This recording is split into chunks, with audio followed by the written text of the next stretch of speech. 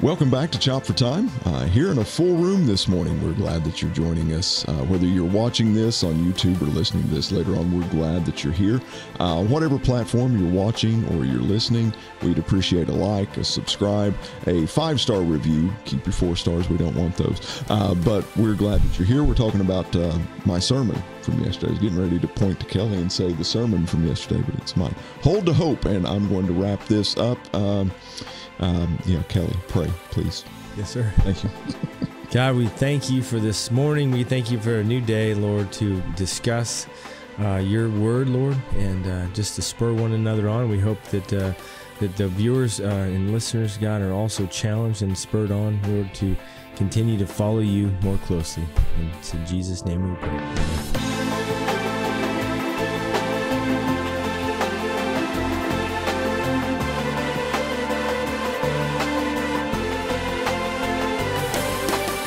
Amen. Well, just again, that was just a wonderful message you took us through, continuing through Hebrews and the better hope that we have in Christ. Yesterday, you talked a little bit about Hebrews 10, 19 through 25, the second let us statement. Let us draw near. Oh, no, what was it? That was the first one. That was You're getting close. You're getting close. With full confidence, this one. You're still getting close. Still getting close. Still getting close. Give us the passage. I am messing up. I'm enjoying it, to be honest with you. No, the second imperative is that we hold fast to the confession of our hope. Hold to hope without wavering. So, like I said, I set up a little bit of context yesterday. We've done that occasionally through this study of Hebrews, but these are really the first true imperatives that we see that the writer challenges us and the readers of the time.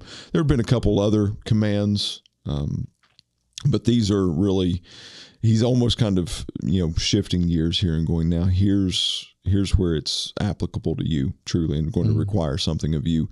And this is to hold to hope, that our confession of our hope, unwavering. One of the translations I read said unswervingly. I was like, wow, that would be an opportunity for me to mess another word up if I went with that translation. But we looked at this, holding to hope, and some of the elements of, we had to kind of dissect a little bit. What is the confession of our hope? What are we hoping in? And that confession is Jesus Christ as Lord and Savior. Amen. In our life. And we looked at some of the passages from the Gospels about 3 things, really. Excuse me. And there's far more than that, but 3 things that really stood out to me of what leads us to hope and what are these elements of hope that Jesus gives us. Number 1 was that he gives us his peace.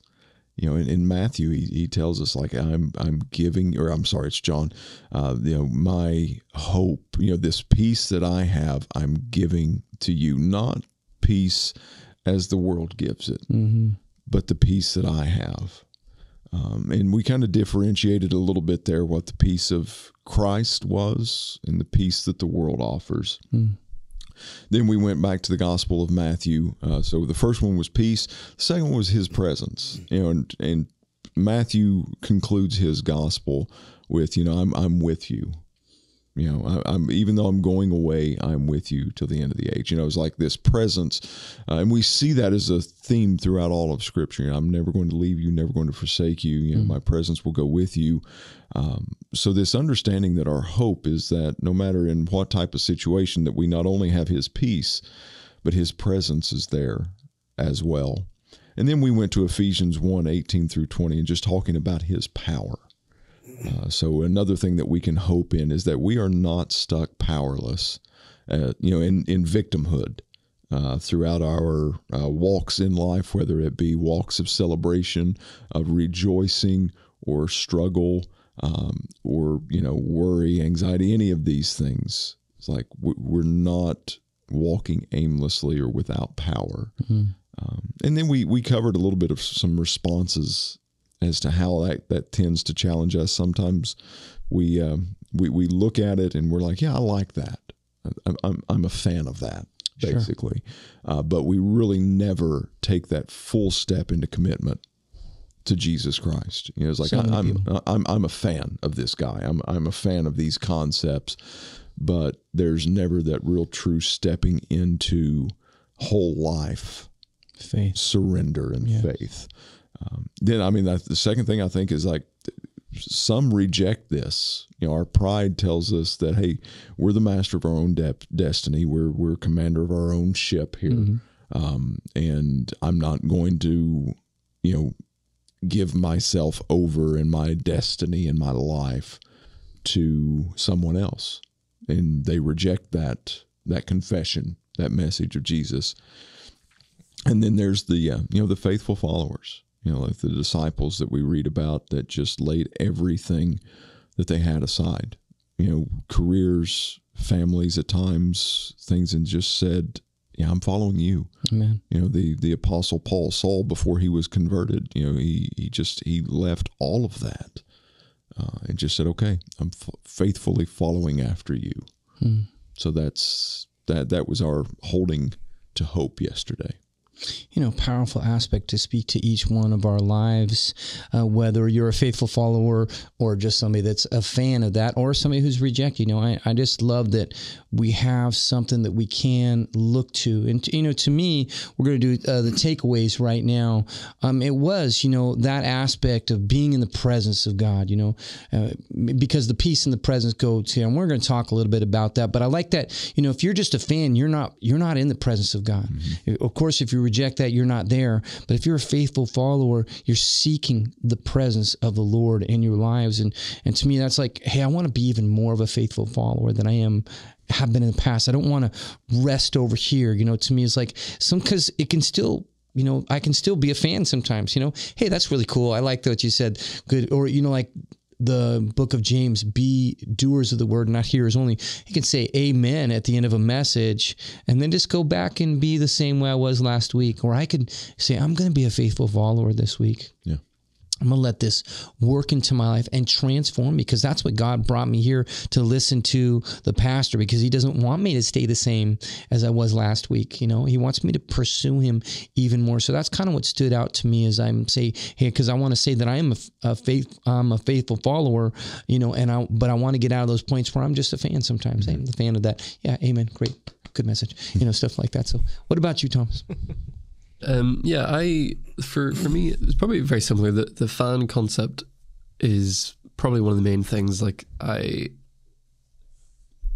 think we all wrestle with this kind of imposter syndrome sometimes in ministry as well. Like, you know, it's our job to share the gospel, and it's our job to study, and it's our job to read it, and it's our job to be the most holy and the most Christian people. And there's so many times in my life, and I'm going to talk about this coming Sunday, but there's so many times in my ministry where I get so caught up with reading so that I can teach something, as opposed to reading because I love Jesus, or, you know, studying about something like this, or trying to, you know, pour into young people because that's my job and that's the expectation, or planning an event well and just sort of being an event planner, rather than it's about the people and about their love for Jesus, and it's about my love for Jesus. You know, I can get so caught up with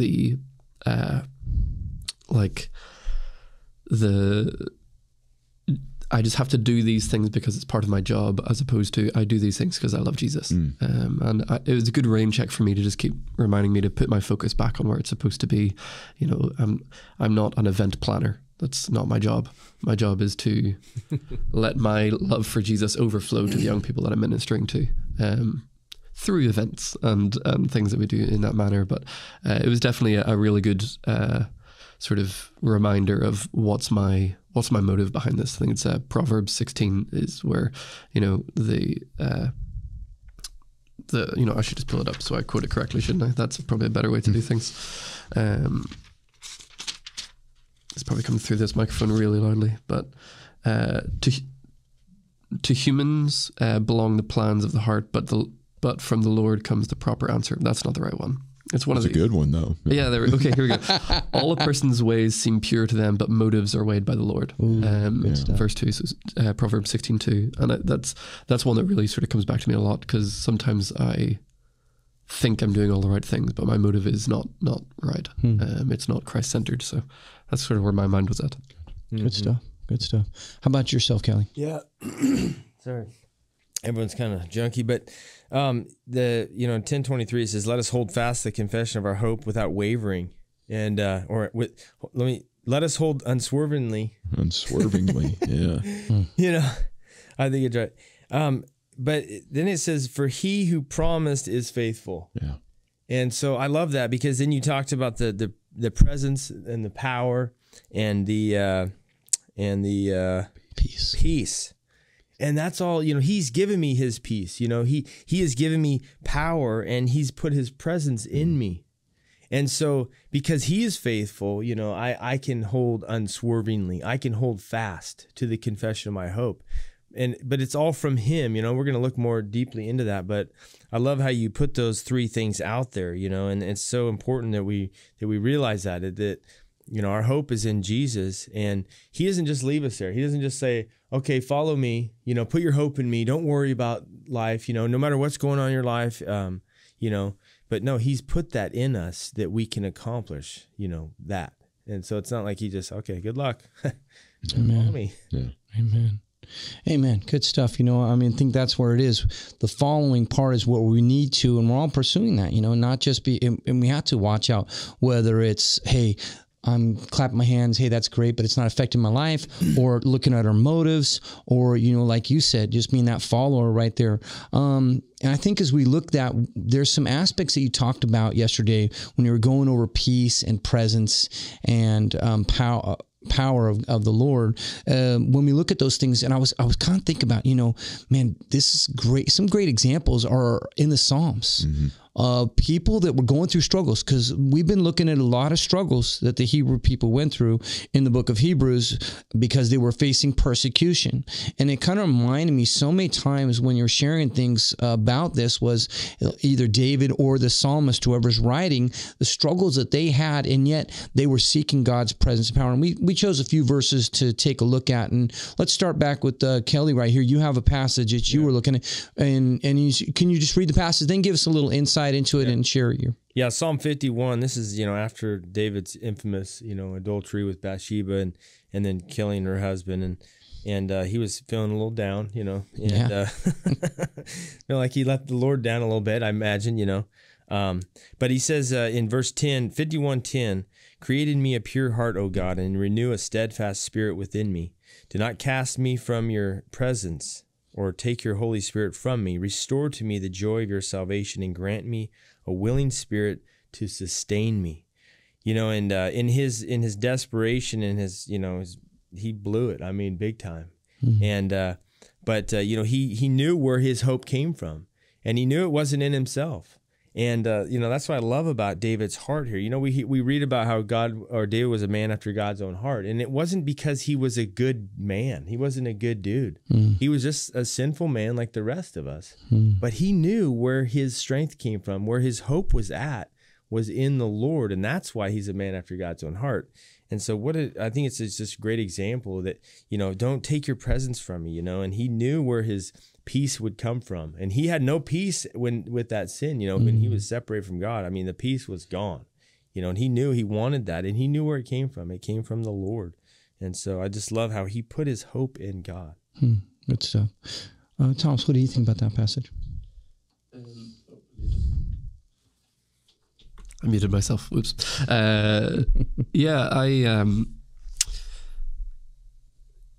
Kind of a similar sort of thought. Like whenever I mess up or catch myself in sin, the very last thing I want to do is go pray, see Christ, and ask for his presence back. Because usually I'm like, please take it away. Like, I don't deserve it. Like, or I don't even say anything because I feel like, I've messed up in this way. If I go and maybe I give some money to the church, I'll feel a bit better, or whatever it might be, whatever your sort of thing is that you do to sort of try to rectify and build your rapport back up with Christ so that you can talk to him again. And I always wrestle with that because like we're so earning based, kind of obsessed with earning things, and I always have to remind myself that Christianity it's relationship. And it's like when you mess up, the very first thing he wants you to do is come to him, as opposed to hide from him. you know, and that's my natural position. And that's one of the things I love about David is that, like, yeah, he messes up and he just goes straight to God. He's like, I messed up. Like, help, please help. You know, whereas when I mess up, I'm like, okay, what can I do in my own strength to fix this so that I could go talk to God again? You know, yeah, I think it also comes back to the fact that here, you know, we, in so many areas of our lives, the last thing that we do is go to God. You know, like if we get sick, we'll take some, you know, Tylenol or whatever it is that we try to take to fix it. If that doesn't work, we talk to a doctor friend. If that doesn't work, we go to a doctor. If that doesn't work, we go to a specialist. Maybe we'll pray after that point. You know what I mean? And like, whereas like in other cultures or other places in the world where they don't have access to all the stuff that we have, their first port of call is Christ. You know, and that's what we see in Revelation 3 with the Church of Laodicea. It's like, we have everything. It's like, we don't need God. And God's like, you're pitiful, broken, naked, and poor. Like, what do you like? You need me, you know? And I'm like, yeah, that's kind of where I'm at a lot of the times, you know, that sometimes I forget how much I need God in the first place. Yeah. Good stuff. I think for me, I just love that, you know, when we talked about the unswervingly, you know, or unwavering, you know, the unwavering part was, you know, he had been in sin for, you know, at this point, the child had already been born that he'd had with Bathsheba. And so it'd been a period of time that, you know, Nathan came to him and said, man, you know, you're the guy that's blown it against the Lord. And then he went through this. And I just love this. And when he comes, he's created me a clean heart. Don't cast me away from your presence. You know, that's where he's looking, hey, God, I need you. He knows he's worthy to be cast away. I mean, just what we were just talking about, you know, I want to be beat up sometimes because it would make me feel better, you know, but he beat Christ up. You know, he paid it all. Yeah. And that's, you know, just what you shared, our unwavering confession of hope, not in me, not in my performance, but in the gospel, in Christ and him on the cross. And that's what I'm just going to keep going back to because, you know, everything else is just an error. So anytime that I read the Psalms, because, you know, majority written by David, some not, but they all have very similar themes and kind of ebbs and flows to them. I had a gentleman tell me one time that no matter what season of life that you're in, whether it's victory or if you're struggling, if you're facing a trial, search the scripture. In particular, find your voice in the book of Psalms. Like read, reread, read some more until you find that emotional state that you're in, because you'll find it in the book of Psalms. And whenever I was reading one time, the question just kind of rolled through my mind, talking about our response to sin. And whenever we hit these moments like this, is I often wonder how long it took them sometimes to get to where they are. Because if I go back and I read my journal from 10, 15 years ago, I can read, okay, this was my prayer at the end of the day or at the end of a situation. And sometimes I lose sight of how much time and what amount of struggle that I went through from the moment of whatever happened to the place that I finally got to where I was in my journal of that create in me pure heart, renew in me a steadfast spirit. Don't cast me away from your, to that point of almost where I got to that repentance. And I wonder sometimes if that's just been the tendency of mankind all along, that we feel like there has to be this earning type thing. And very much with what Thomas was saying. Because I think sometimes in our minds we read and we may lose the appreciation for the journey that these men and women in Scripture have gone through.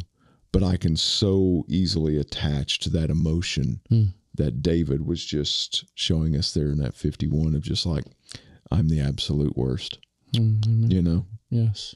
Good stuff. Thomas, you had another passage that we were going to take a look at as well. Yeah, we have Psalm 42. This one's not by David, but this one, he says it a few times. So verse 5, 6, and 11, and possibly other ones, but I think it's 5, 6, and 11. If we read verse 11, he says, "Why, my soul, are you downcast? why so disturbed within me? Put your hope in God, for I will yet praise him, my Savior and my God. And I just kind of love that. Like, it's very real. Like, and I find myself there a lot of just like asking the question. It's like, you know, when things are not going my way, or when things are stressful or things are difficult. So, you know, even in this time, like my wife and I just opened a business at a not a good time, because we rely a lot on college students, and we opened as soon as all the college students left. So finances are really tight. We're stressed. You know, we're hoping to go home. We've booked all our flights to go home, and immigration is all stressed. And there's loads of different things going on. Both my grandfathers got sick, and like there's just tons of things. And like inwardly, like my soul is just like exhausted just with trying to wrestle with all this stuff. But my brain knows, like, God is sovereign, God is in control, and God is all powerful, and God is good.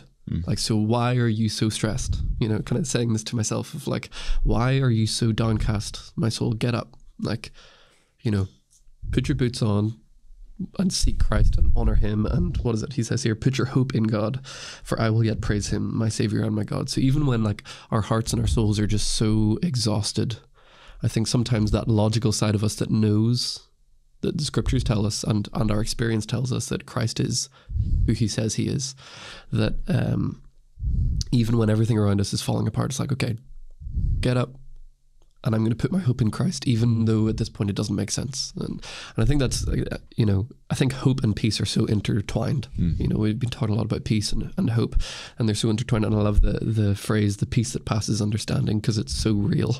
Yeah.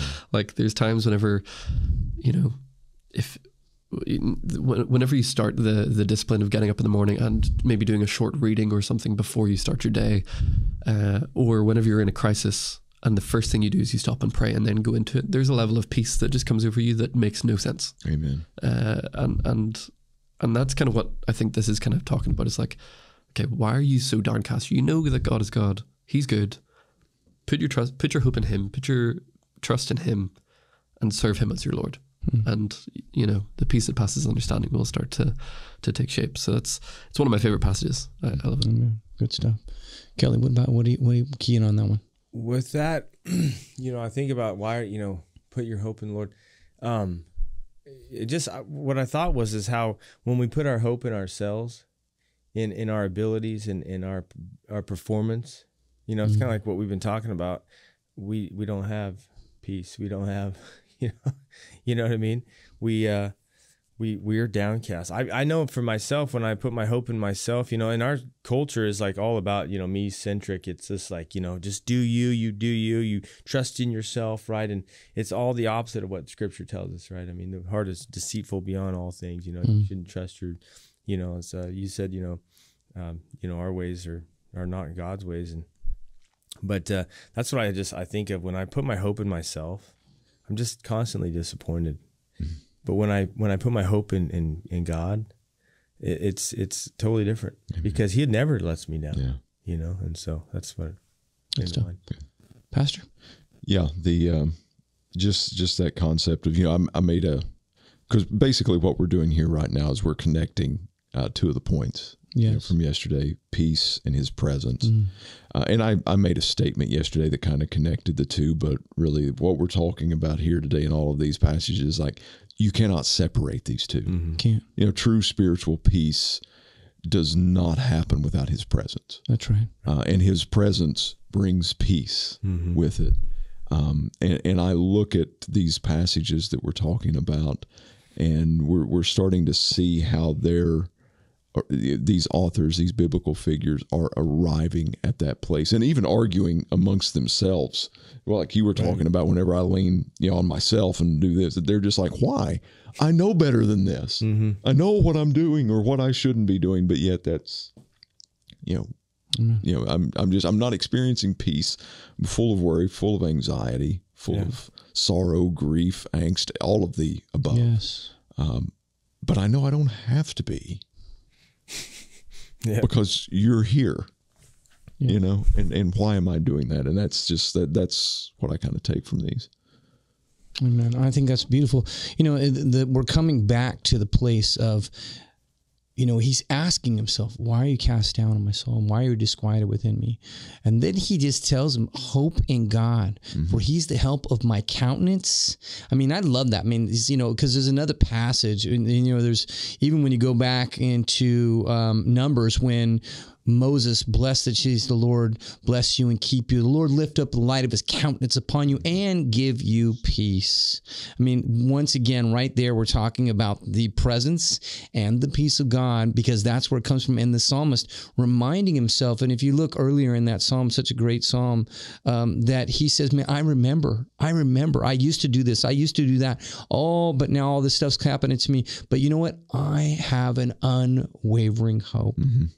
And that's what he needs. We need to tell ourselves that. I love that he talks to himself, and we need to tell ourselves, man, get up, get right, get better. Yeah. Trust in God. Quit being a baby. Sometimes I need to talk to myself like that, because I'm just getting to my pity party or whatever it is. And I think that it's so powerful that we remind ourselves, because, hey, I've talked bad to myself plenty of times. You're such an idiot. You're so stupid. How could you do that? You dumb. But here he is encouraging himself. Hoping God, for I shall yet praise him. And I just love that. That's his confidence and his commitment to praise God no matter what situation. Now, I know we have a third verse, but we're chopped for time right now. Right. Can you just share that? And we're just going to leave the comment with you on this one, and then we'll do a takeaway, because we've kind of exceeded a little bit of our time. Well, I think we've covered this. And this is David talking to himself, basically. Psalm 56, verses 3 and 4. When I am afraid, I put my trust in you. In God, whose word I praise, in God I trust. I shall not be afraid. What can this world do to me? Yeah. I mean, I don't have to comment on that. I don't think. What can this world do to me? I trust in God. My hope's in him. I love it. Selah. Praise God. All right, let's do a takeaway for what you want to, just a last thought, Kelly, for our audience. What do you think? Yeah, you said something, and Ben said it yesterday, that we kind of don't have any excuses, anymore. I mean, if you're following the Lord, I mean, you put your trust in him, that's it's going to be okay. I mean, things aren't going to be great. Life's, going to be struggles. I mean, ups and downs, hills and valleys, but one thing never changes, and that's God. And so put your hope in him. And you might be going through a tough time right now. You might be going through struggles and trials and temptations and things, but at the end, you can always put your hope in God, and it's going to be all right. Amen. Good stuff. Thomas? A lot of this is actually connected to me is quite strongly to what we were talking about last night with our youth, because we've been going through the fruit of the Spirit in Ephesians 5. And yesterday we actually looked at John 15, because we were talking about how do you actually go about growing fruit in your life? Like, do you just put in work and put in your own strength and your own effort, and then you can make it work? And I was like, no. Like, there's an emphasis on, we are to put in effort, but whenever we look at John 15, which is all about growing fruit, the only way to grow fruit is to be connected to the vine. To be connected to the source of all the nutrients needed for the fruit to grow. If you're connected to the vine, fruit's going to grow, whether you intend it to or not, because that's how God works through you. All you have to do is seek Christ, and you'll start to see these things happen. Because the closer you get to God, the more peace you're going to find in your life. And it's a supernatural thing. Like, sometimes we try to remove the supernatural from the Bible, but, there is a peace that passes understanding. There's a hope that passes understanding. There's joy that doesn't make sense. That all comes from just seeking Christ. Like, we can grow in our level of joy, peace, patience, kindness without seeking any of those things, but just by seeking God, and he starts to instill that in us. And obviously everything takes work, but the emphasis is Christ and Christ alone. So that's kind of where my mind's been. Powerful. I'm just going to, last week I had written to a little blog on Facebook, and I just said, when I sought joy in the presence of sin, I never found it. But when I sought the presence of the Lord, I found I was in the midst of joy, the midst of peace. The source of power is just from God's presence. So I'm just going to key in on that. That's it, man. Just God says you will seek me and you will find me when you seek me with all your heart. And that should be the whole essence of our lives. Yeah. A little quip one-liner that I love going back to, because we all are in search of peace. I mean, we spend our life searching for that. And the passage, that we have peace in Christ, we have peace that passes all understanding. A little quip line that I love basically states that in order for us to experience the peace that passes all understanding, we must first forfeit our right to understand everything that happens. And that, I think, is the essence of what we're talking about here. So often we try to understand everything, and we try to seek the understanding of what's happening instead of just seeking him.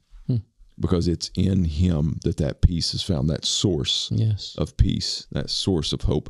We're never going to find it truly in anything other than Jesus Christ. Amen. Good stuff. Well, thanks for all your comments, fellas. Just a really, I just love that we're encouraging one another. I'm glad that it encourages other people, but I find a lot of times when I come here, even though we're putting this out there, is that my heart is encouraged. I feel like, doing better in Christ. We want to thank you all for joining us. If you have any comments or questions, we encourage you just to take a moment, write those below, and we'll take a look at those and answer those to the best of our ability. If you haven't hit the subscribe or like button, again, please hit those so we can get this out to even more people. If you would like to contact us, we can be reached at fccgrayson.com, or you can give us a call. We would love to hear from you. If you don't have a home church, come on and join us. We'd love to grow in the grace and love of God together. With that said, let's close out in a word of prayer. Thomas, did you close out? Sure. Father, thank you for another opportunity to get together, discuss your word. Lord, thank you for things like the Book of Psalms, where we get to see these experiences of people throughout history seeking you, and even in the midst of chaos, Lord, and to be able to look at their experiences and take that and run towards you with that knowledge. Lord, I pray that everyone who's watched today, if they're in a moment where their soul is downcast, Lord, that they seek you for hope and they seek you for peace and joy, and because you are the ultimate source of all of those things. In your name we pray. Amen.